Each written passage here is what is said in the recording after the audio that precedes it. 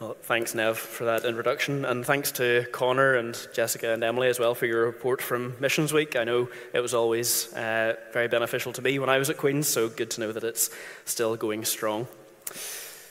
So I wonder what you think of when you hear the word blessing. Maybe you think of the phrase, a blessing in disguise, and you're reminded of a time when something came along that at first seemed to be a hindrance, but actually turned out to be a great help. Maybe you think of someone who seems to have it all, power and wealth that they haven't worked for, but they've just been blessed with it. Maybe you're reminded of some of the words of the hymns that we've just been singing. But for me, the word blessing firstly reminds me of Haribo gummy bears. I see some confused faces, but bear with me. When I was a kid, the shop down the road from my school had these boxes of Haribo sweets at the till, and they would let you buy individual sweets for 1p each. And on the rare occasion that I could convince my dad to give me some pocket money when he dropped me off for school, I would always view how much money he gave me in terms of how many gummy bears it would buy me. A mere £1 from my dad meant 100 gummy bears for me. And to my 12-year-old brain, that was an incredible exchange rate, and I was able to be greatly blessed through the generosity of my father. And we worship an Almighty Father who loves to bless and give good gifts to his children, blessings that are so much greater than pound coins and Haribos. He gives us eternal life through salvation. He gives us guidance and counsel in difficult times. He gives us fruit from our outreach as a church. He gives us unity with our brothers and sisters, and he gives us an greater understanding of who the God we worship is. These are just some of the blessings that the Lord gives us, and we're going to think about some of those this evening. But we're going to look at them through the lens of priorities that we should have as a church and as individuals that will result in receiving these blessings from the Lord. We're going to see how focused building up of the church, saturating unity of believers, and continual worship of the Lord will result in the Lord being our blessing. We come to the final 3 psalms that are labeled as songs of ascent. As we've seen previously in this series, there's evidence to suggest that these songs have been arranged in a very specific order, a carefully curated playlist for the journey to Jerusalem for the festivals of Passover, Weeks, and Booths. And if the order is important, then these 3 would be the songs that the Israelites would be singing on the last leg of their journey as they approach the holy city. And as we'll see, each of these psalms talks about the Lord being our blessing and highlights a priority that we should all have in order to receive this blessing. So let's begin with Psalm 132, which gives us the first priority that we should have, and that is the focused building up of the church. Let's read the psalm together. Remember, O Lord, in David's favor, all the hardships he endured, how he swore to the Lord and vowed to the mighty one of Jacob, I will not enter my house or get into my bed. I will not give sleep to my eyes or slumber to my eyelids until I find a place for the Lord, a dwelling place for the mighty one of Jacob. Behold, we heard of it in Ephrathah. We found it in the fields of Jair. Let us go to his dwelling place. Let us worship at his footstool. Arise, O Lord, and go to your resting place, you and the ark of your might. Let your priests be clothed with righteousness, and let your saints shout for joy.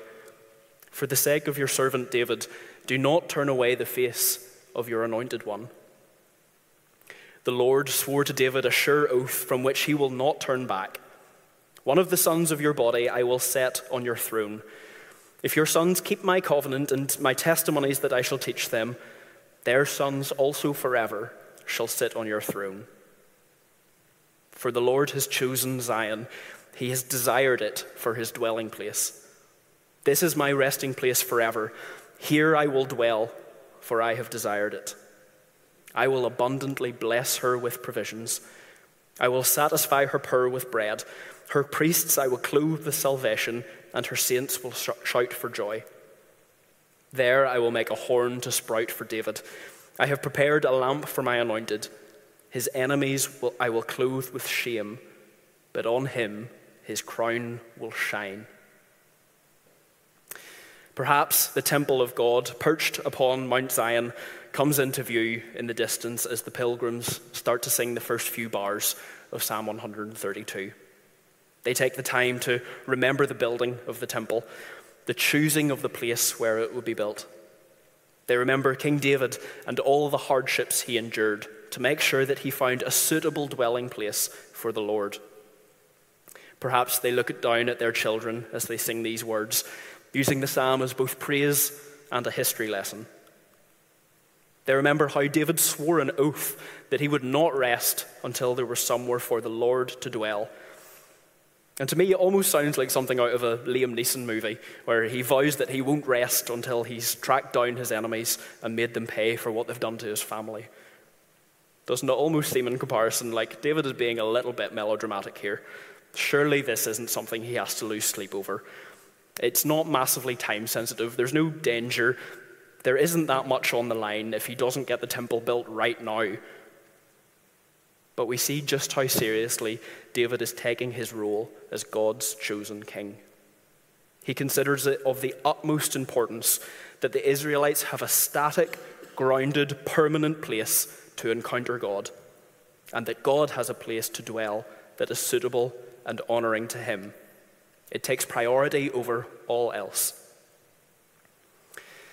And in return to this vow of service, the Lord gives an oath of his own in verses 11 and 12. He promises that if David's sons keep his covenant and continue to honor him as David has, then they will sit on the same throne that David currently occupies, as will their sons. Before long, David's son Solomon succeeds him as king, and he's the one that actually ends up building the temple in Jerusalem, not David. And we'll come back to the significance of that a little bit later on. But we know that many generations later in David's line, there would come one who would sit on the throne forever. His death would not end his reign because his death could not hold him. And he sits on the throne today as our King of Kings. Jesus Christ is the new and better David, the new and better Solomon, the new and better King. So going back to this oath that the Lord gives, we see the blessings that come from him having a place to dwell. The priests are clothed with salvation and righteousness. The saints shout for joy. The Lord does not turn his face away. He blesses the people with provisions, and he satisfies the poor with bread. He clothes the nation's enemies with shame and defeat, and he causes the king's crown to shine. There is a clear correlation between the building up of the Lord's house and the Lord pouring out blessing on his people. So we see that the festival-going Israelites would have been considering these things as they went to worship the Lord. But what does it mean for us today? We have a church building already built. We make our pilgrimage to it every week, perhaps even a few times a week. Are we supposed to stop and think long and hard about the work that the architects and the builders did as they built this building? Well, no. Instead of the physical building, we're to consider the spiritual building up of the church. David's determination and focus on giving the Lord a place to dwell and commune with his chosen people points to our continued need to focus on building up the church today. But what does it mean to build up our church? Well, it's anything that sets the church on a heavenward trajectory. We want the church to build up in numbers, not for our glory, but for God's. We want the church to build up in faith, not for our glory, but for God's. We want the church to build up in spiritual maturity, not for our glory, but for God's. But this is no excuse for the individual to sit back and let the church body get on with the building. As Paul says in his first letter to the Corinthians, one body has many parts, and each part is required to do its assigned job. So what can you do practically to build up your church?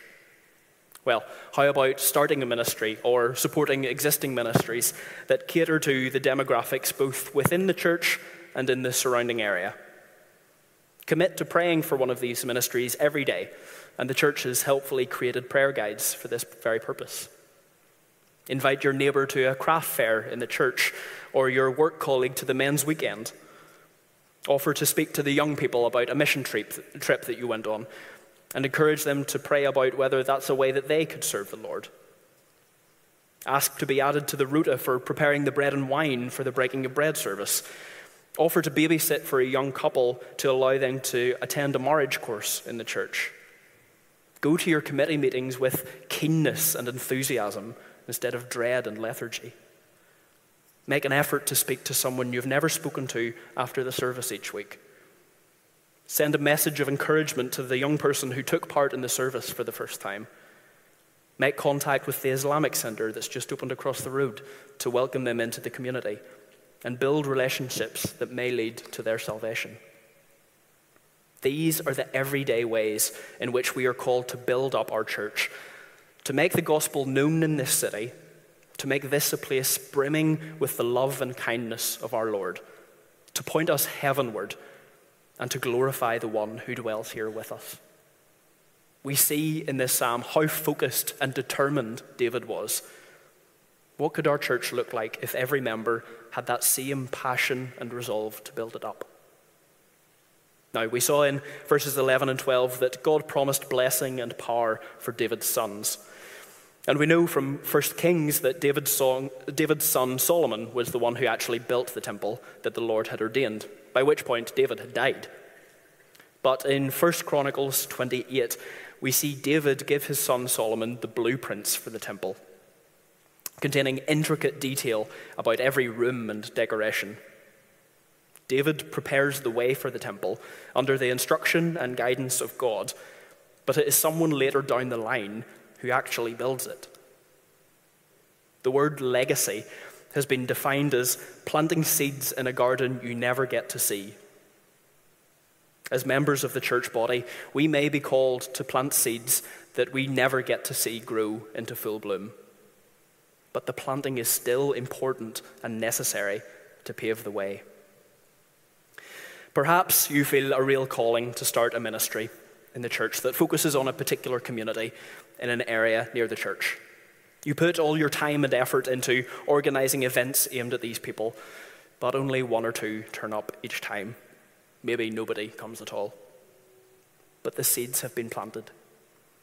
The people in that community now know who you are, and they know the name of the church you come from. Then fast forward a year, 5 years, 10 years, and you've moved on to another church or another community, and this is now the most thriving community and ministry of the church. The community has welcomed the church over time, and people have come to faith through it because you committed to the work when there was little to know for it. The seeds don't bloom immediately, and we may never see the garden in all its glory, but it will grow. Think of the Lord Jesus' ministry here on earth. He never physically saw the churches of Ephesus or Corinth or Thessalonica, but he began the ministry and paved the way for the spread of the gospel across Asia and Europe and ultimately the world. He trusted in his Father and focused on the work of building up the church, knowing the blessing that would come from it. The next priority is found in Psalm 133. And that is the saturating unity of believers. Let's read the psalm. Behold how good and pleasant it is when brothers dwell in unity. It is like the precious oil on the head, running down the beard, on the beard of Aaron, running down on the collar of his robes. It is like the dew of Hermon, which falls on the mountains of Zion. For there the Lord has commanded the blessing, life forevermore. This psalm was written by David himself, and it speaks of the beauty of unity between brothers. Now, in a church context, we probably read this as spiritual brothers and sisters, but perhaps it took on a more literal meaning for David as he wrote it. His son Absalom had his brother Amnon killed after a bitter 2-year grudge. And after David's death, there was further conflicts between his sons Solomon and Adonijah. I'm sure David often longed for his sons to see eye to eye, to put aside their differences and to dwell in unity with each other. Now, notice how David doesn't say that unity is important because it's the best way to get things done. although from a practical standpoint it is. But he says that it is good and pleasant. Above any logistical reason for it, unity is important, first and foremost, because it is pleasing to the Lord. Verse 3 says that the Lord has commanded the blessing. So unity here is both the priority and the blessing. The Lord commands it because he knows that it will bless those who strive for it. David uses two images here to drive home just how vital unity is. The first is the precious oil that was used to anoint Aaron as high priest. The oil was an artisanal blend of perfumes and spices and was treated as holy and sacred. Exodus 30 details the recipe and specifically states that this mixture must not be used for any purpose other than consecration. It wasn't a trivial thing to be anointed with this oil. It was a sign that those being inducted into priesthood had special responsibilities and had been chosen by the Lord. The flowing of the oil down Aaron's robes is a picture of how easily flowing and abundant unity is to be. For David to liken this sacred ceremony to unity between believers shows just how seriously God takes it. The second image is that of dew on Mount Hermon, which was a mountain that represented the northern border of the Promised Land. It was known for heavy precipitation in an otherwise dry and arid landscape. The dew that condensed at the summit would seep into the rock, creating springs that became tributaries that flowed down the mountain and eventually merged into the mighty River Jordan that flowed throughout Israel. The dew on top of Mount Hermon was an integral part of the ancient Israeli ecosystem. It was crucial for a fruitful land in the dry season. What then is David saying about the importance of unity when he compares it to Hermon's dew? When the church suffers a dry season, unity is the dew that irrigates the land. It saturates the soil and invigorates it with nutrients and moisture, everything that it needs to produce a bumper crop. When you come to worship the Lord, do you allow the blessing of unity to saturate your heart? Do you come with an attitude of genuine love, determined to put aside your pride and to get along with your brothers and sisters? Most disunity between believers isn't in big public fallouts or church-threatening theological disagreements, but it's in the little things, the ways we've become desensitized to, the seemingly low-impact stuff. When you walk into church, do you sit down in the pew hoping that that one person doesn't come and sit next to you? Do you look for the person with whom you know you can have a good rant about how a particular ministry is run after the service? Do you keep an eye on that person who sometimes says some strange stuff so you can have a good laugh about it later around the dinner table? Is unity saturating your life, or are you just getting by on general niceties and togetherness? There is active unity and active disunity, but I think most of us fall into a middle ground, a neutral lack of either. If this is the attitude of believers, then the church will stagnate and won't progress. Glory is not brought to God, and he does not bless us. This was the warning to the church in Laodicea in Revelation 3. The Lord says to them, "Because you are lukewarm and neither hot nor cold, I will spit you out of my mouth." The safe and easy middle ground does not please or honor God. Resolve tonight to take action to saturate your life with unity. The last line of this psalm reminds us of the ultimate blessing that the Lord gives. Life forevermore. One day we will have eternal life alongside our brothers and sisters, and we will be perfectly united with them.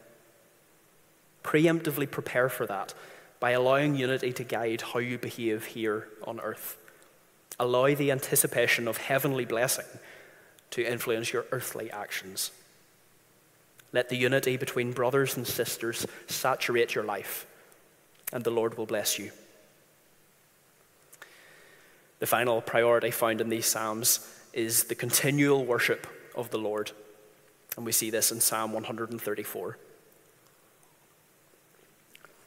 This short song says, "Come, bless the Lord, all you servants of the Lord, who stand by night in the house of the Lord.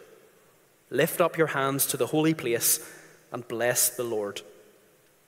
May the Lord bless you from Zion, he who made heaven and earth."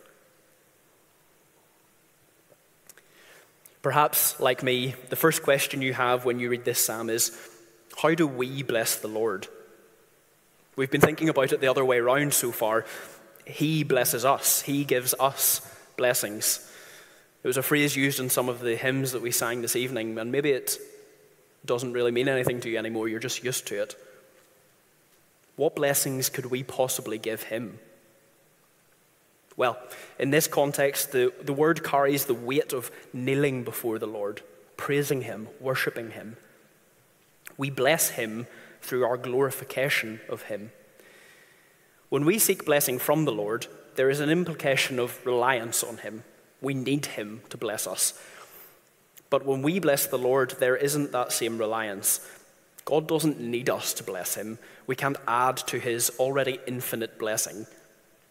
But it is to acknowledge that infinite blessing in an act of adoration. While this psalm is included in the collection of songs that would have been sung on the way to Jerusalem, it is generally assumed that it also would have been sung at the end of a worship service during these three festivals as the congregation was leaving the temple. And the way the psalm is structured is we have a call to worship in verses 1 and 2, and then we have a response in verse 3. Now, you might have noticed a discrepancy there. Why would there be a call to worship at the end of a service when everyone's filing out the door? Well, this is the point of this psalm. The worship of the Lord doesn't end when the service ends. The call to worship is from the congregation to the Levite priests, the servants of the Lord who stand watch by night in the house of the Lord. The congregation encourages the priests to keep going in their service to God, filling it with praise. As the pilgrims make their journey homeward, another festival season coming to an end, they take comfort in knowing that they're being represented in the Lord's house by the faithful servants who stay there. But the people aren't giving the priests a new command here. This isn't new information to them. The priests know the importance of continual worship. But perhaps when their 9 to 5 is constant temple service, it can become routine and pedestrian. Maybe they carry out their duties well, but they're just going through the motions. The people here are reminding them that their service should be filled with worship. Perhaps your church service has become pedestrian. Maybe you've served in the same ministry for a number of years now, and you don't really have a good reason to step down, so you reluctantly turn up each week, determined to just get through it so you can go home and relax. Maybe the joy and enthusiasm you once had for the work just isn't there anymore. Perhaps it's time to refocus on who the work is for. When we realize that it isn't for our own enjoyment or credit or recognition, but that it is for the glorification and honoring of the Lord, then we will be encouraged to serve continually with praise and worship, to bless the Lord in all we do. But this doesn't only apply to service within the church. When the congregation in this psalm encourages the priests to lift up their hands to the holy place and bless the Lord, they aren't assuming that they will do all the worshipping for them, that they can go home and sit back and take it easy, knowing that someone else is blessing the Lord on their behalf. As they leave the temple singing these words, they are also reminding themselves that worship is to be continual. The priests will carry on blessing and worshipping the Lord as they go about their temple duties, but the congregants are to do the same wherever they are. The onus of worship does not fall away when you walk out that door this evening. It should constantly be at the forefront of our minds, 24 hours a day, 7 days a week, not 2 hours a day, 1 day a week. And this isn't an easy calling. By nature, we are creatures who get easily distracted and forget the things that we resolve to do almost instantly. So here are a couple of ways that might be useful to get yourself into a routine and a mindset of continual worship. Set alerts on your phone to remind you to pray about specific things throughout the day. Set aside time with your family each evening to read the Bible together. Turn the radio off for a couple of minutes on your commute to take in the word that the Creator has given us stewardship over. Take some time away from that hobby that's dangerously close to becoming an obsession and reallocate that time to studying and storing up the word in your heart. Use the gifts the Lord has given you to honor him in your work. Act in a way that allows others to see Christ reflected in you. Let people know that when you pray for them, that they may be encouraged, as well as reminded that they too will benefit from communing with their Father. At various points throughout your day, stop and ask yourself, am I worshiping the Lord right now? So this call to worship shows us that our worship is to be continual. But what is the response given by the priests? Verse 3 says, "May the Lord bless you from Zion, he who made heaven and earth."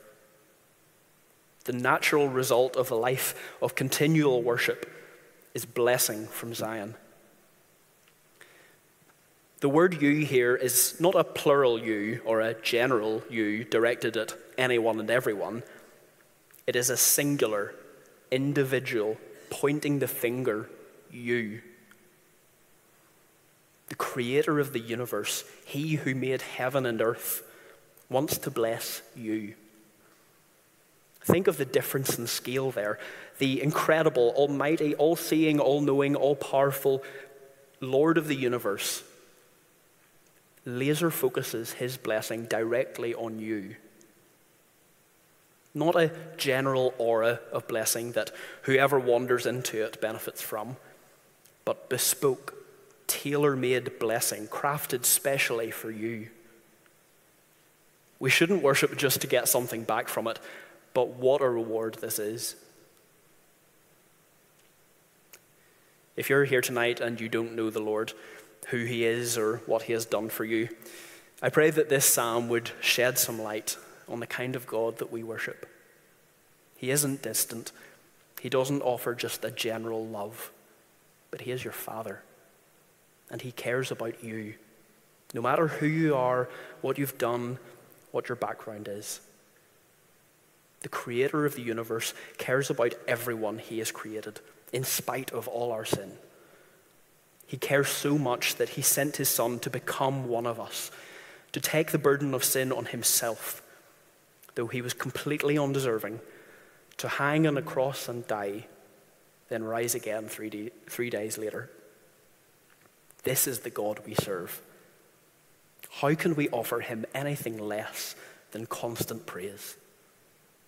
The Lord heaps blessing on those who fill their days with worship. So, we've seen what priorities our church and we as individuals should have if we are to receive blessing from our Lord. Our actions and our attitudes matter. Focused building up of the church will result in blessing. Saturating unity of believers will result in blessing. And continual worship of the Lord will result in blessing. If we have these priorities, then the Lord will be our blessing.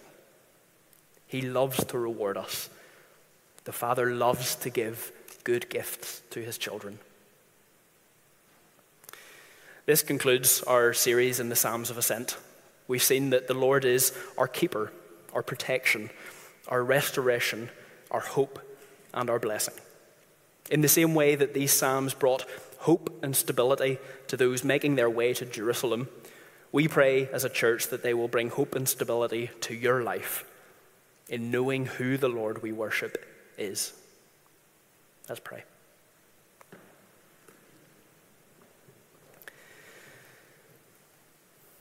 Lord, we thank you that you care about us and love us so much in spite of our sin, all the things we do that displease you, all the ways in which we turn our backs on you. We thank you that you care so much that you would send your Son to die for us, to give us a way out, even though we are completely undeserving. Lord, we ask you would help us in the ways that we are falling short. Point them out to us, help us to overcome them, help us to focus our eyes on you. And Lord, we ask that you would pour out your blessings on us. We ask that you would help us prioritize the building up of the church, unity amongst ourselves, and help us to worship you continually in everything we do. We pray all these things in your name, Lord. Amen.